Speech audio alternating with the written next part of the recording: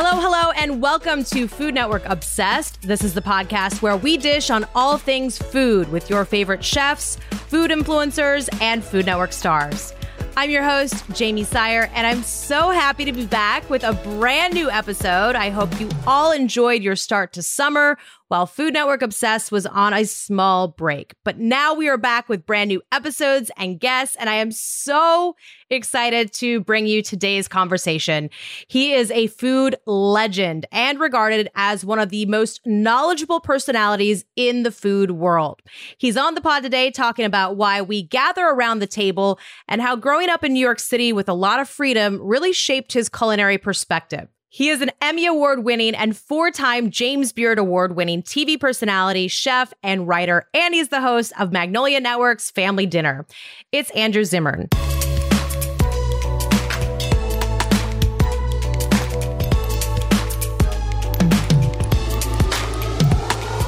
Andrew, welcome to the podcast. You and I met while co-hosting an episode of Beat Bobby Flay that is yet to air, but I have been a fan for quite some time. So thank you so much for joining us. And I want to wish you an early happy birthday. We are recording this before your birthday, July 4th. You're turning 61. How do you feel about birthdays in general?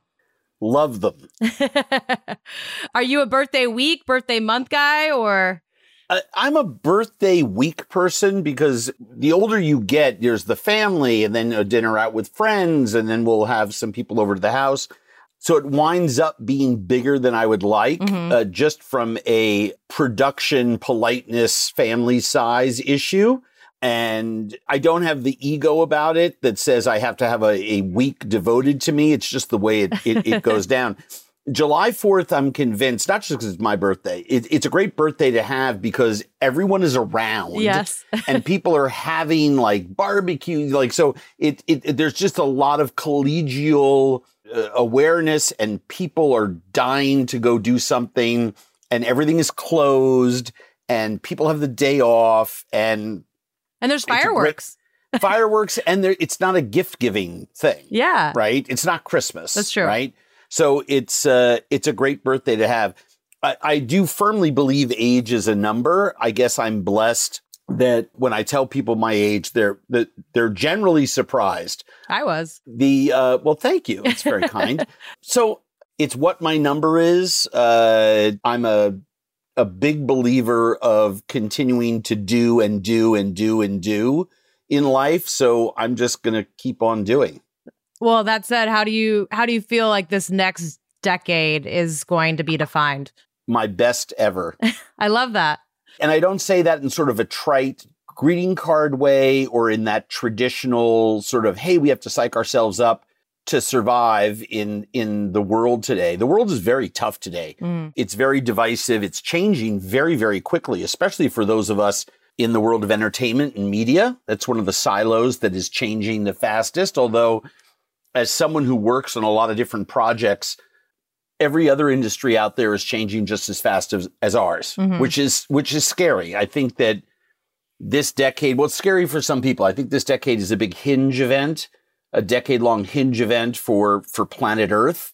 There are some existential elements to it, like climate crisis, but every industry is changing. I just gave a talk to the Society for Corporate Governance, and they had lawyers who deal with corporate governance from every big corporation in America was attending. It was 500 companies represented across from construction companies to media companies, right? And everything in between. And every single lawyer, corporate governance officer and lawyer that I spoke to said the same thing. Everything in our industry is changing. And it made me realize that that's one of the things contributing to sort of like the general angst, ennui, and free-floating anxiety that society feels at large. So why am I so bullish about the decade ahead? I'm neither glass half full or half empty. I'm a strong believer that the glass is refillable. And I believe in human beings to change things. I believe in the youngest. What is the name of the youngest generation? Is it Gen Z? I think we're at Gen Z now. We're running out of letters. Okay, yeah. So I believe in that generation and the one behind it. My son's generation, I guess, would be sub Gen Z. And I think the capacity for humankind to solve problems is undervalued and understated. We have always found a way to solve our problems. And so I have a tremendous amount of hope. For myself personally, I've spent decades trying to create businesses, nonprofits, develop a platform that allows me to solve problems in areas of life that I believe I can contribute to. And I got there at age 60. And so now the next decade is enjoying, I'll give you an example. My production company started out just producing stuff for me for Travel Channel, right? Mm-hmm. Well, now we have 7 series in production. I'm in one of them, wow. Right? So that's the kind of growth you look forward when you talk about lifting other people up, when we talk about old white men stepping aside. I mean, I'll just name it. That's the sort of like when someone says, what are you doing to do your part for that? It's like by lifting up other people. We just completed a series with a Hmong chef named Yia Vang, who is the Hmong are an ethnic tribal people from Southeastern Asia, mountainous people. They've never had their own country. And the largest number of Hmong came to Minnesota in the 70s. And they're very, very, very proud people with incredible food. And we did this amazing series with Yia. And I'm so excited to be able to elevate Hmong. The statement that it makes is that their cuisine is as valid as any others, right? And if you extend the idea of food to people, their people are as valid. That is the essence of what social justice and equity is all about. I'm an ambassador for the United Nations World Food Program and a couple other big independent International Rescue Committee that Einstein founded in 1939. I do a lot of work with Tony Miliband in that group. So I'm finally getting back over to Africa and into some places that are experiencing crisis and conflict, and being able to tell stories over there to help move the needle to help that part of the world. So that's sort of like what's ahead, mm-hmm. expanding our little hospitality company, which is growing.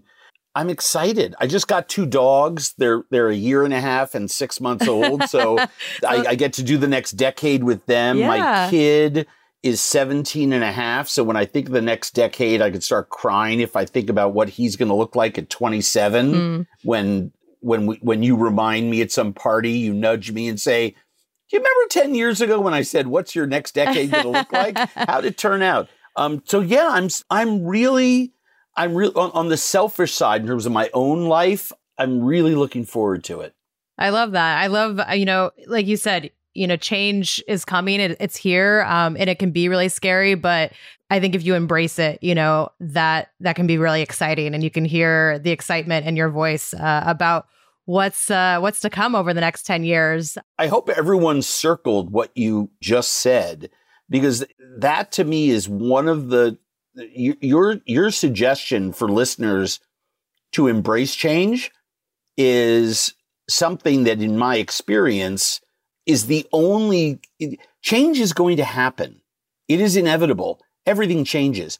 Therefore, as human beings, the only thing we can control is our thoughts and attitudes about something. Mm-hmm. That's it. Seriously, I mean, if anyone thinks about it, that is the only thing that we have control over. It's so true. You can want to have a BLT sandwich all you want for lunch, but stuff happens and the restaurant's out of bacon. You can't find a ripe tomato. No one's got toast. I mean, whatever your issue is, there's a chance it may not happen, but your thoughts and attitudes are the things that you can control. And, I love hearing someone else say that because I believe it is a very noble truth. Yeah, I think so too. I think that's the only way to continue to evolve and move along in this life. And I want to talk about the life you've lived too, because that is wildly interesting and vast. There's this quote from Eater about you that says, Zimern knows more about the foods of the world and the history of modern gastronomy than anyone else in our solar system. He is a walking, talking talking food encyclopedia and a true omnivore. First of all, do you agree with that statement? No. Why? It's extremely flattering. I think I am one of the people who is that. And I think that's really important. None of us have that level of terminal uniqueness. I've been so lucky and so blessed in my life that the series of jobs, events, opportunities have added up to my having a front row seat to more flavors, more techniques, more wisdom, more learning. But I could have ignored all that. I'm a vacuum of learning. I am so insanely curious about any new thing that I see. It's dangerous. You know, our board here at my office is like every week they tell me stop doing new stuff. And I was like, well, that's how I learn. That's what I'm excited about. That's what makes me happy. And so while it's very flattering and there is a lot of truth to it, there are other people that I've met who are right up there. That being said, when I talk to them, they've not visited 177 countries. They've not eaten with 26 of the now, I think, 42 or 44 protected First Peoples of the world, folks that you can't go in and spend time with unless you do it through the government and are approved by not only the tribal elders, whatever governance system they have, but by the conservation officers assigned to keep those peoples safe. Wow. And living there in an ancient pathway. I've had the opportunity to do that. I think as the world has been closing down around us and become more divisive, I think it's harder and harder to do it. The souk at Aleppo in Syria was written about in the Bible, and in the Bible it calls it the oldest market. Wow. And basically the place where everyone should shop. If there was a Time Out magazine around 100 BC, it would recommend the souk at Aleppo as the place to get all of your raisins, wine, and olives, and cheese, and handicrafts and clothes. And it is in every ancient text they mention. It's the only market that's in all of them. It's been bombed into rubble. It doesn't exist anymore. Not only did I spend 3 days eating and learning and talking to people who are there, I still have honey and tahina from that market, and it's dried and crusty in the bottom of a jar, both. But I refuse to use the last spoonful. I still have the jar because of what it represents. It's the last of its kind. And I find those sorts of things fascinating. So have I had those experiences that other people do not have? Sure. I also tend to, I can't tell you what a colleague said to me yesterday morning on a given topic. I tend to dispose of that information really quickly. But I can tell you everything about what I ate in the market, the souk in Aleppo. And that was, Obama was president when Assad started bombing his own country, and there was essentially civil war erupted, that resulted in the destruction of this incredible, incredible market. I remember everything that I ate there and in what order. I mean, that sort of creepy, weird sort of way that is quite fascinating. And I've had a lot of young cooks. I was on an island in Italy, and they were harvesting these very, very thin razor clams, much different than any other. And they were so thin, you couldn't do what you do with like a Pacific razor clam and run your thumb or a knife along the inside of the shell to separate it. And the work of cleaning the razor clams was left to the grandmothers in the village. And they would take a pile of sea salt and put it in, they would crisscross their legs, crisscross applesauce. And they would, the fabric of their dress would create this like bowl between their knees. And they put a half cup of salt there. And they would dip the tip of the razor clam into the salt. the animal would open up its shell wide, and then they would run their fingernail down and take the meat out and discard the shell, losing none of the liquid inside. Wow. And so that's how I clean razor clams ever since, because it just makes the most sense. So I'm at a food festival about 6 years ago with some really amazing chefs, and we're all trying to help someone clean razor clams for this one dish that they were doing an aguachile or a ceviche with it. And it was taking them forever. And I just walked over and I dumped a pile of salt on the ground and I touched the tip to it. And the thing opens up and I ran my thumb down and I said, "That's how you clean a razor clam." And they just looked at me like I had just dropped a new Beyonce album on them. They were like, "Are you kidding me?" And I'm like, well, I learned that from someone. I mean, it's like, that's how you we pass it learn along. things. Yeah, we learn things that way, and I've just been in a lot of places. I'm very, very lucky. You talk about this desire to learn new things constantly. Let's talk about where that came from, because you grew up in New York City as the child of two creatives. You describe yourself as the ultimate latchkey kid. But I'm curious, how did that upbringing really initiate this desire to explore and experiment the way that you do? The greatest human motivator of all, fear. And human beings don't change when you're fat, dumb, and happy. I've spent a lot of years fat, dumb, and happy, so I've analyzed this. Scientific evidence.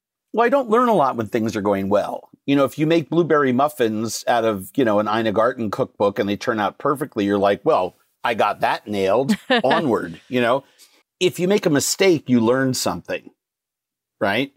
My upbringing was filled with a lot of fear, a lot of happy times, but a lot of fear, a lot of childhood trauma, a lot of really scary stuff that motivated me in some very unhealthy ways and put me at a very young age into a world of addiction and alcoholism that got worse and worse and worse as I got older.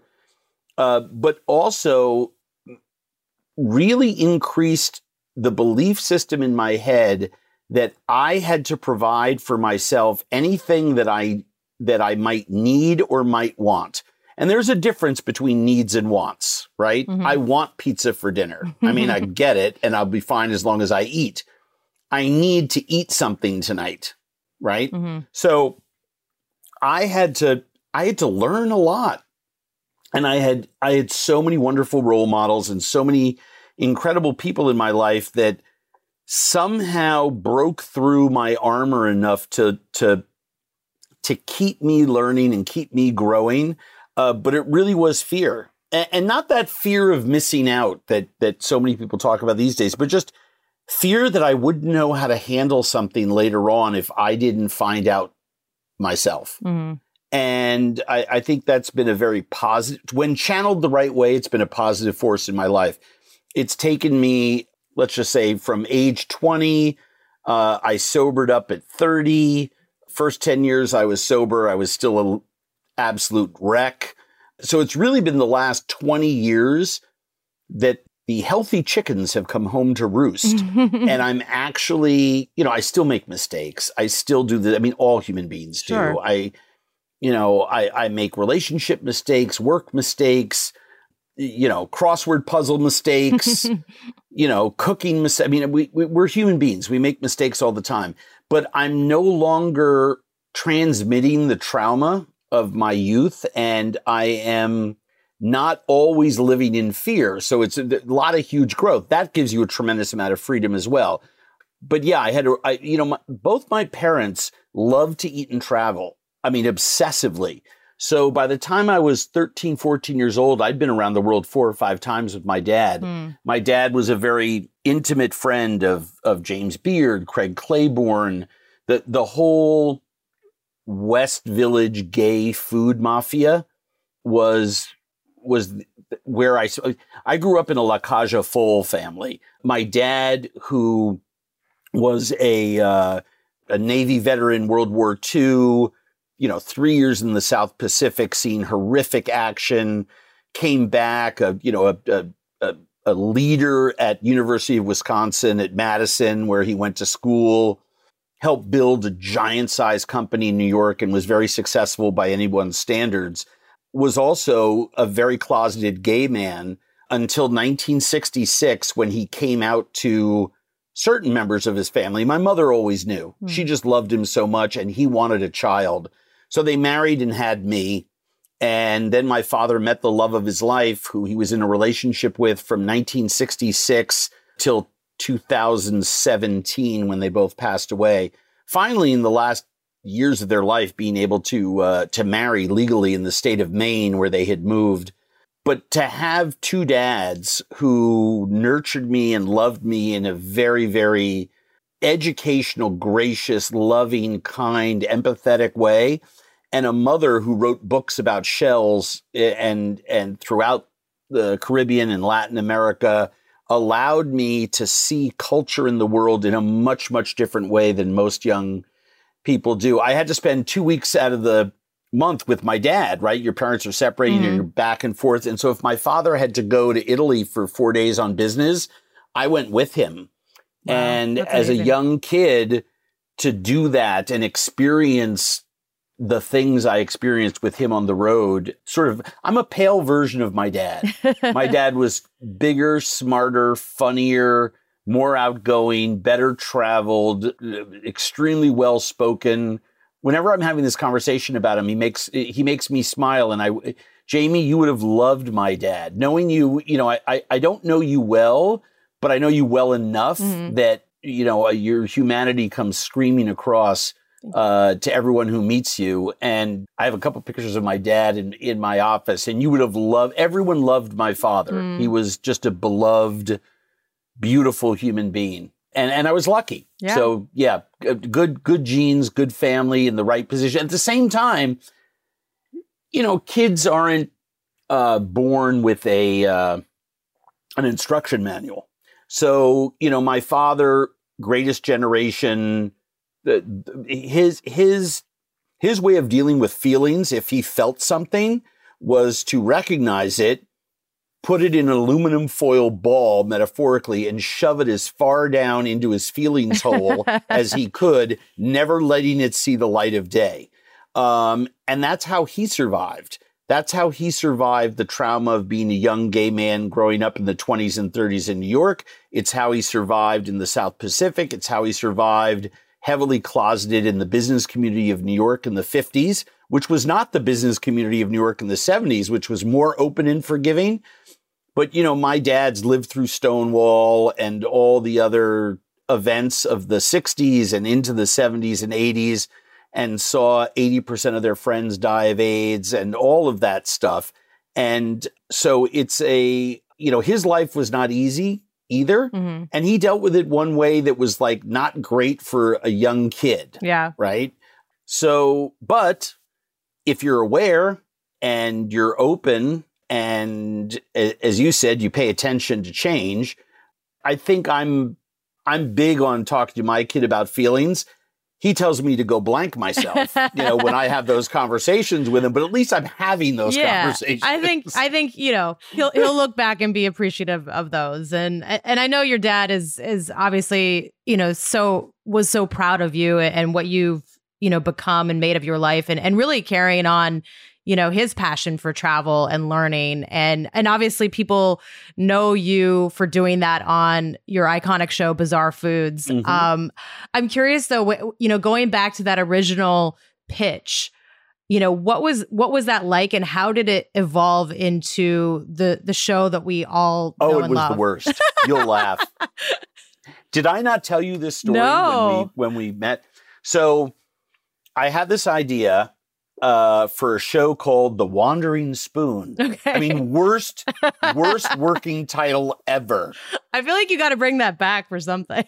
Something, right? So I had been collecting tape. I was doing live local news. I would save $1,000, which was a lot of money. 25 years, still a lot of money, but 25 years ago, 27, 23 years ago, pay a couple goofball friends. There was no iPhones or anything. You bought a little video camera for $300 at the local Best Buy. And we would shoot tape, and I started to collect tape at Live Local News, the channel that I was working on, and I put together a reel, and I showed this, what essentially was a talent reel, right? Just based on me. And then I had paper. We would build these decks. I mean, you didn't have, laptops weren't capable of it at that time. So we would actually like Xerox the art and cut it and glue it and make these folders. Like a science project. Yeah, they were super precious. Like, my friend and I and my ex-wife sometimes would make these things and so that when I went to New York, I could hand them out to folks. And it took me 3 years to find any television executive that would take a blind pitch with unknown talent based on nothing. And there was a young woman who had just been promoted from intern to whatever the lowest level job was at Food Network.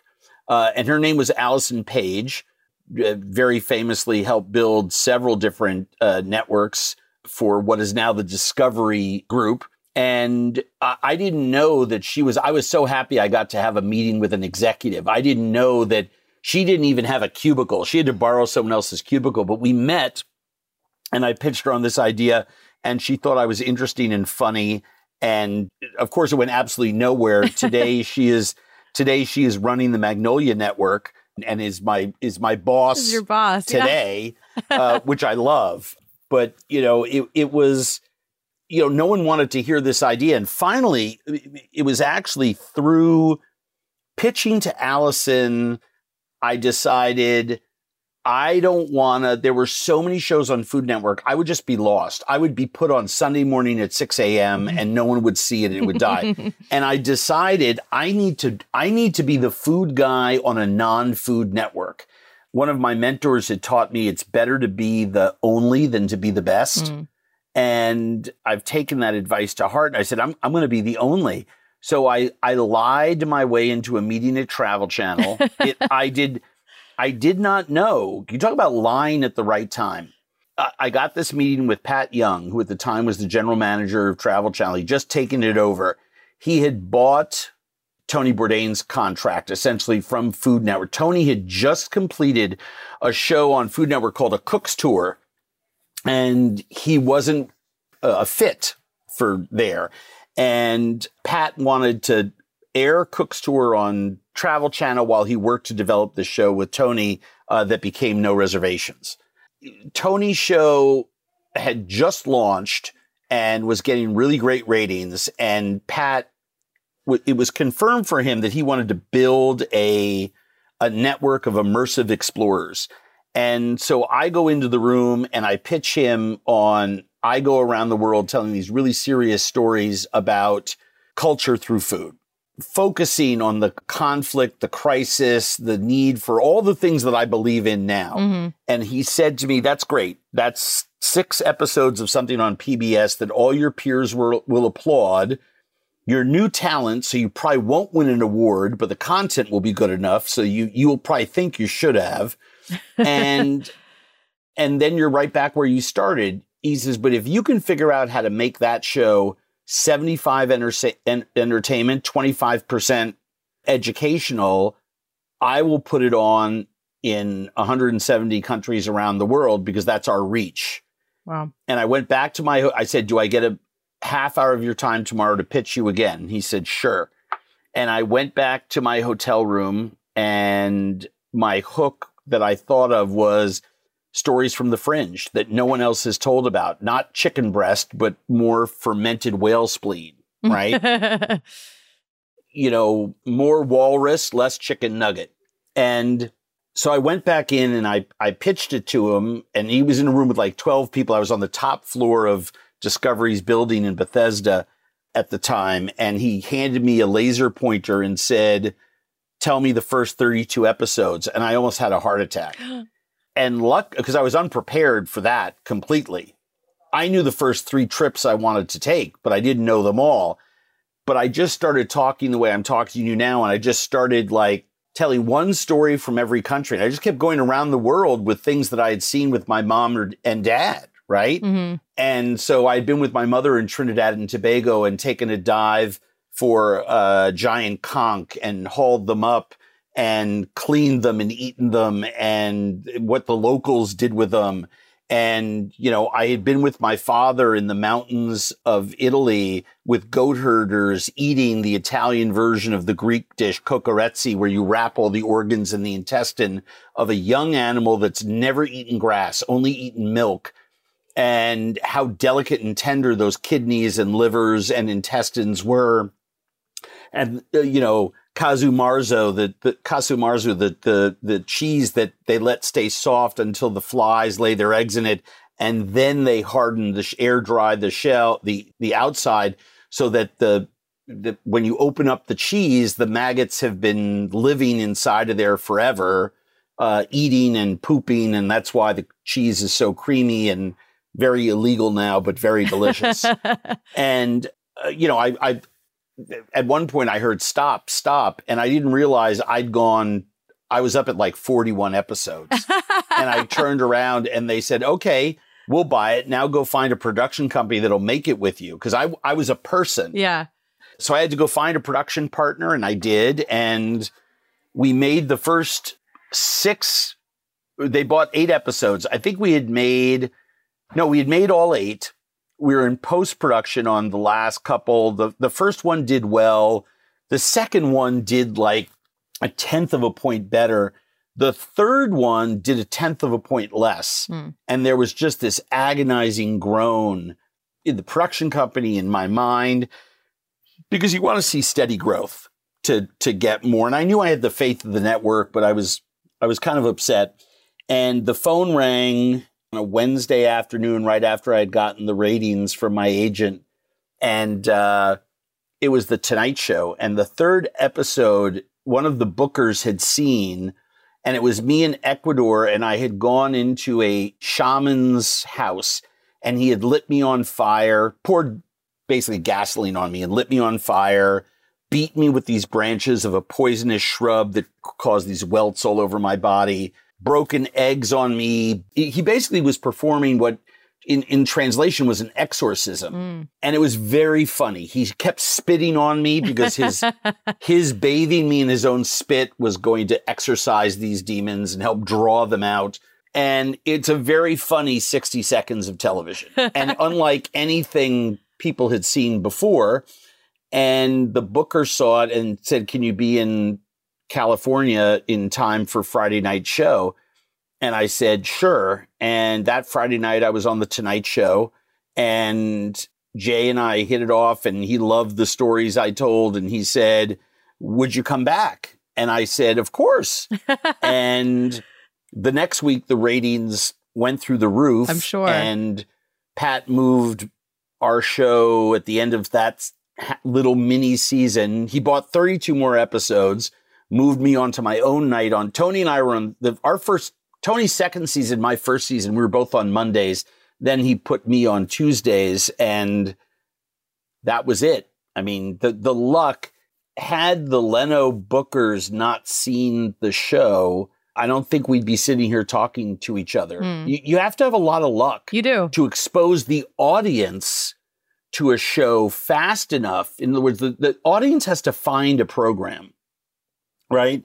And so that's why most programmers are interested in episodes 3, 4, 5. They want to see the number and see how is an audience finding it and how are they responding, right? Episode 1 could be the benefit of a lot of on-air programming just on the network that's going to air it, right? So again, just seconds and inches. I was very, very lucky. And then when the audience found it, and you know this as well as anyone, there are people who are, smarter, better looking, funnier, all the rest of that stuff than me. I'm a pretty average guy, but the audience wants to tune in each week to see me do whatever. Yeah. And that is, if programmers could figure that out, there'd be a lot less failures in terms of programming investment. Yeah. But they still can't. So there's there's an indescribable certain thing that people will tune into someone week after week and not someone else. And it's indefinable. Coming up next, Andrew tells us about family dinner on Magnolia Network, so stick around.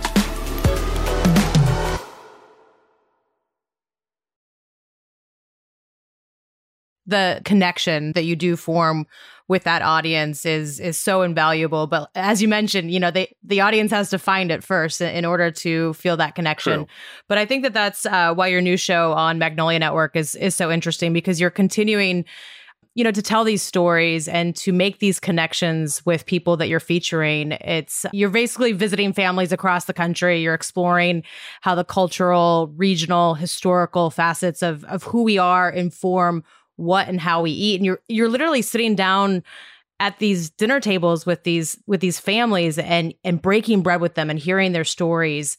And I saw in an interview that you said you think it's the best show you've ever made. So I'm curious, what makes this show so special? I think what comes from the heart reaches the heart. I don't make it special. The people we visit make it special.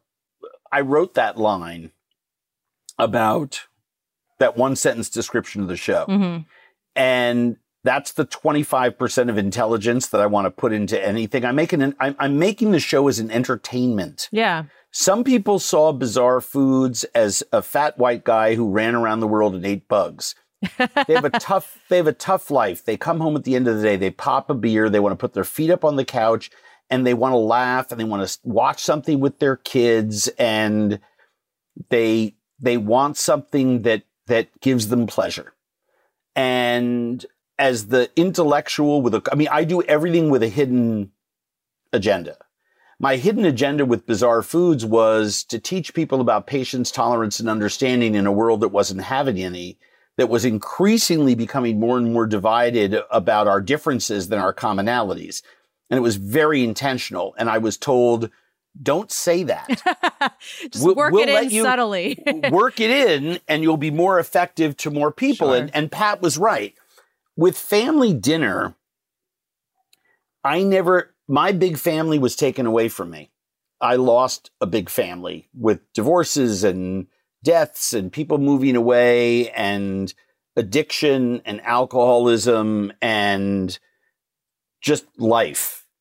And I have been seeking out another family to take me in for a meal forever. I mean, that's why I try to explain to people everything that I've done in television for 20 years is about going to someone's house for dinner. So when Magnolia came to me and said, they actually came to me, they said, we want an intuitive content show. We want your production company to do a show. We love you, the look and feel of what you do. And we pitched them immediately on Family Dinner because we had done, literally first words out of my mouth were, it's called Family Dinner. The host goes around and visits with real families, talking about their traditions, their lives, because that is something everyone on the couch can relate to. And they were like, fantastic. And we put some, we hadn't even put casting people in front of them. We hadn't even given them an alternate, but we got a call from the network about 10 days after they had come here to our office to meet about this project. And they said, would you do it? And I said, well, sure, but I didn't know we were talking about a show for me. And they said, well, we weren't, but you were talking about it so, passionately. And with, we started to think like, we need someone like you to do it. And then we realized there's not a lot of people like you who can just go into someone's home and let us experience them. And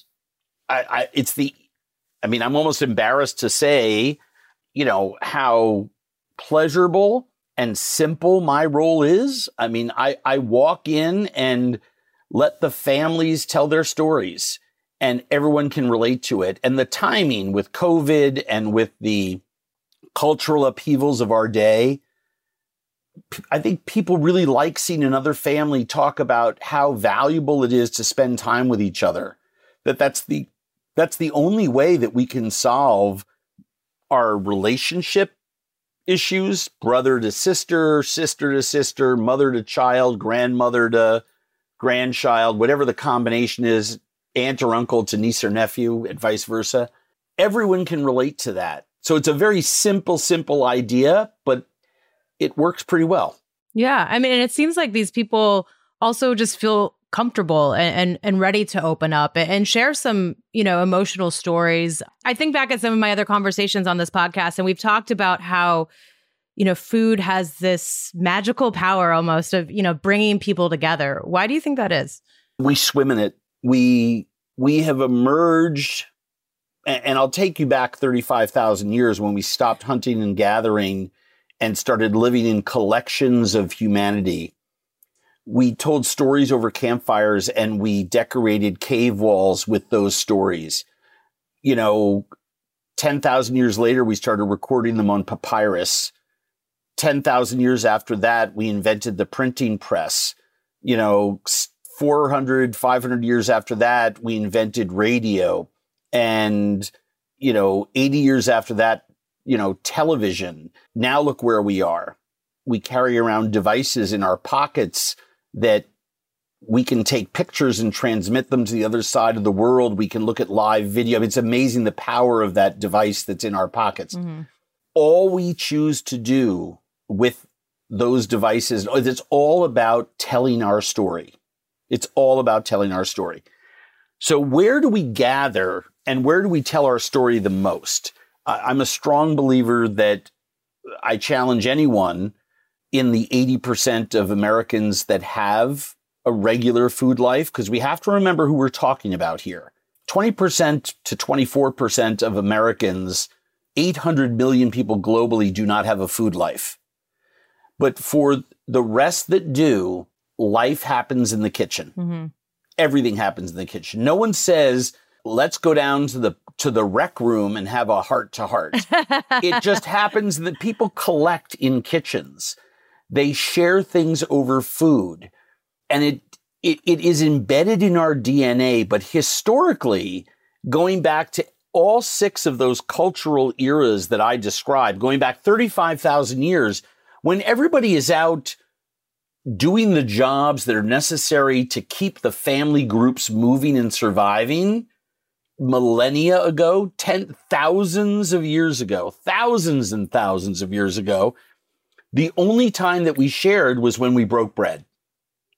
That's when we were together. And we still do that today. It's a very simple thing. There's 3 big cultural totems, right? Math, music, and food. If I take away your mixtape that your boyfriend made for you in college, you're going to be pretty pissed off at me. You love that mixtape, right?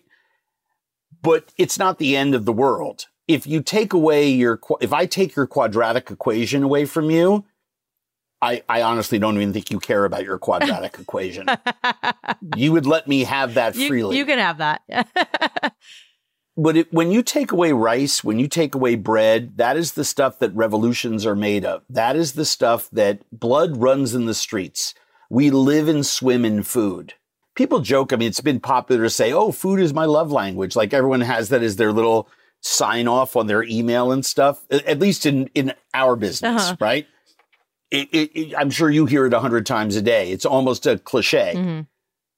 Except cliches are true sometimes for a reason. Food is the love language of humanity. Food is one of the major league antidepressants that we use. Food is how many people show each other that we love each other, that we respect each other. It requires no conversation. You've seen the end of Big Night probably 100 times, and anyone listening to this podcast has probably seen the movie at least once. But Stanley Tucci and Tony Shalhoub are 2 brothers, and the previous 24 hours does not go well for them. And Stanley Tucci gets up at the end of the movie and makes eggs and toast in silence for his brother, and they eat it at the movie ends. And not a word is spoken, and yet it's the most, arguably, more is communicated in that simple act about love, about conquering our fears, about survival, about our humanity in the last 90 seconds of that movie than in the previous 2 hours, filled with brilliant script writing. But you can't write anything that meets up with what happens when someone makes somebody else some scrambled eggs. Oh, wow. I feel like I could sit here for hours and listen to you, tell stories and you never ask me over. You never invite me listen, there's a standing invitation. Next time you're in New York, you are welcome to come to my apartment and I will cook you some food and we will share a meal together because I have so many questions that we did not get to. So we're going to have to do a part 2 at some point. Sorry, I talked too much. No, please. Everyone, I talk too much. Do not apologize. Do not apologize. I enjoyed it so immensely, and I know that our listeners did as well. So we are going to finish things off with a little rapid fire round, and then we have one final question for you here on Food Network Obsessed. All right. Rapid fire questions. Favorite food movie? Eat, Drink, Man, Woman. Oh. Favorite Minnesota dinner spot? My house. I love it. Rank your top 3 fast food burgers. Culver's. Oh my God. And I'm going literally with fast food. Yeah. Oh my gosh. Culver's, and Culver's. Okay. I think all the others, I'm talking about strictly fast fooders. Yeah. Do not work, and the most overrated hamburger in the world is at In-N-Out. Okay, those are some fighting words for some of our West Coast people.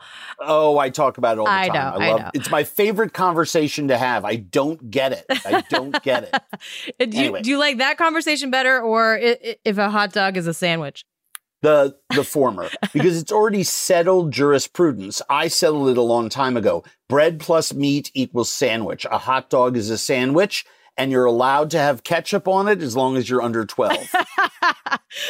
That's settled law. That's settled law. Okay. A Midwest food tradition one might find bizarre. Lutefisk, although it's dying, but we have so many Scandinavians in the upper Midwest. They brought with them a method of taking salt cod and instead of just rehydrating it and cooking it like the rest of the world does, they were going to soak it in lye until it turns to inedible poisonous fish jelly, then rehydrate it for 2 days in changes of water to get the lye out, leaving the fish jelly behind. Then you steam it and drizzle it with melted butter. And there's not enough melted butter in the world to make that stuff taste good. It boggles, especially being a globalist, because I've been in so many cultures where salt cod simply rehydrated. In France, it makes brandade. In Italy, it's a bacalao that's fried in fingers at fritteria. In the Latino world, in 26 countries, it's turned into a bacalao that's just incredible. Fried, broiled, baked, steamed. I mean, it's just, salt cod is fantastic. And then the Scandinavians had to do this weird thing to it. And then when I went to Scandinavia, I found out it's more of a tradition in Minnesota than it is in all the Scandinavian countries combined. So who knew? Yikes. Yeah. All right. Favorite bite and least favorite bite on Bizarre Foods. Wow.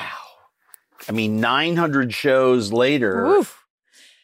Least favorite bite that just comes to mind right away was a pizza in Isan province at a night market.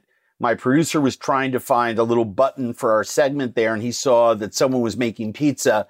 It was like a frozen cracker bread that they put some of the worst Americanized style emulsified sausages on. The horrors of that one dish. I mean, it's so funny because it closed the show out, our Isan province show.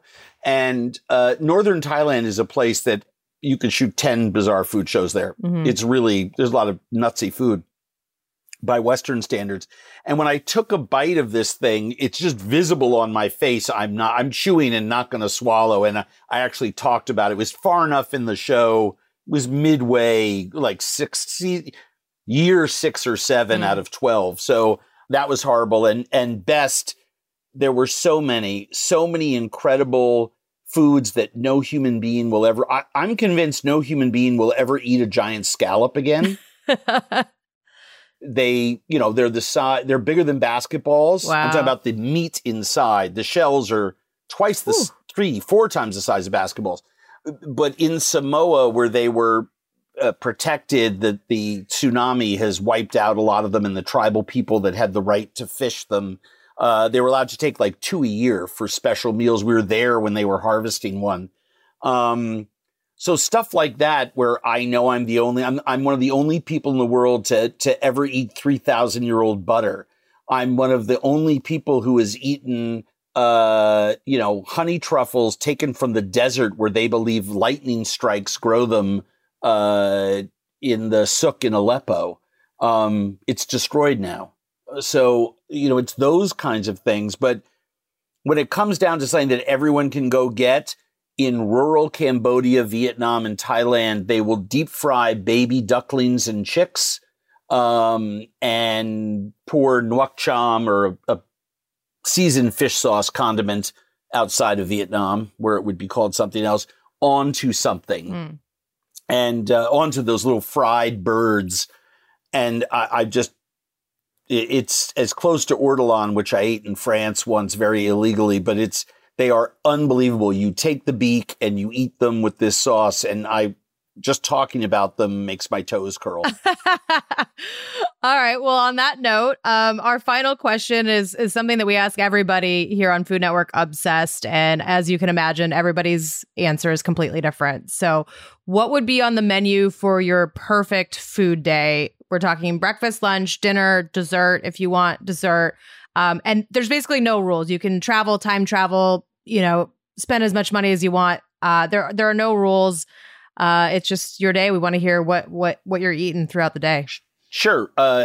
It's very easy. Okay. Breakfast, 4 guaranteed, but we think 5 generations of Zimmerns have eaten at the Russ Faderman family's Russ and Daughters in New York. Okay. And I'm very good friends with the current generation of owners, but we have pictures of my grandmother there with Nikki's grandfather. Love that. Oh my gosh. And we believe that my great-grandfather, while very poor, would have stopped by there and were saved up to have something there. We knew he lived 2 blocks away and worked in the neighborhood, so he had to walk by there all the time. He was poorer than poor could be, but I'd have to assume one day he would save up and buy a bagel there, right? So that's 5 generations of our family. So my and I'm lucky that I get a chance sometimes to eat behind the counter, so to speak. So I would start my day there at Russ and Daughters, because I feel like a raindrop entering the river when I'm sitting there. For lunch, but what are you getting there? What are you getting at Russ and Daughters for breakfast? Oh, I'm getting everything bagel, lightly toasted, gas-based salmon, double red onion, and that's and some whitefish salad, a little bit of chopped liver on the side. I mean, I like a little smorgasbord there. I'll overeat. Yep. I believe in eating till you're tired, not till you're full. So I would do that. Lunch would definitely. I'm just gonna say take me to Chengdu, and Yubo's restaurant, instead of dinner only, serves lunch. And I would eat my favorite food in one of my favorite food cities on planet Earth, and eat the best 28 course tasting menu of Szechuan food available on the planet. And then for dinner, I would want it to be 1966. Okay. My grandmother is in her 60s, and except I'm my age now, and I make her the recipes that she taught me how to make when I was a little kid. And I never got to cook for her. And she taught me, the stuff that I make at I'm Jewish, all of our holidays, some of the most popular ones on our website. There must be 40, 50,000 people that make her brisket now for Jewish holidays. I would love to make it for her and show her that. I hate you. You're making me cry. I swore I wouldn't cry. But I would want to make her like all the classic foods, her roast chicken, her brisket, her matzo ball soup, her chopped liver, all the stuff that she taught me that I've chefied up just enough so that I think it's maybe a little better than what she was making in that tiny apartment where she would cook for 19 people in a space that my couch I'm sitting on in my office is bigger than that kitchen. I don't know how she did it. But I would want her to taste that food and share it with her now that I appreciate what it meant to me. Yeah. No, I mean, that's really beautiful. And I think we all, long for those opportunities to go back and share a meal with loved ones that we can't do that with anymore. So yeah, I think that's really beautiful. And now you're making me cry. You're welcome. Yeah. Andrew, thank you so much. This has been such a lovely conversation. And I so appreciate you taking the time. Thank you. It's a pleasure to be invited, and thank you for telling the stories that you do and allowing for so many voices to be heard. I enjoy your work immensely, and getting to meet you a couple months ago in New York was a highlight of this year for me, and I will take you up. We will go break bread together at some point. Yes, we will. Thank you. Wow. That was an incredible conversation. I could hear him talk about food and travel and life really for hours on end. We're definitely going to have to do a part 2 at some point. And it's so great to hear that he's not slowing down anytime soon either. You can watch Family Dinner on Magnolia Network Sundays at 8, 7 Central, and you can stream the first 2 seasons now on Discovery Plus. Thanks so much for listening, and make sure to follow us wherever you listen to podcasts so you don't miss a thing. And if you enjoyed today's episode, please rate and review. We love it when you do that. That's all for now. We'll catch you foodies next Friday.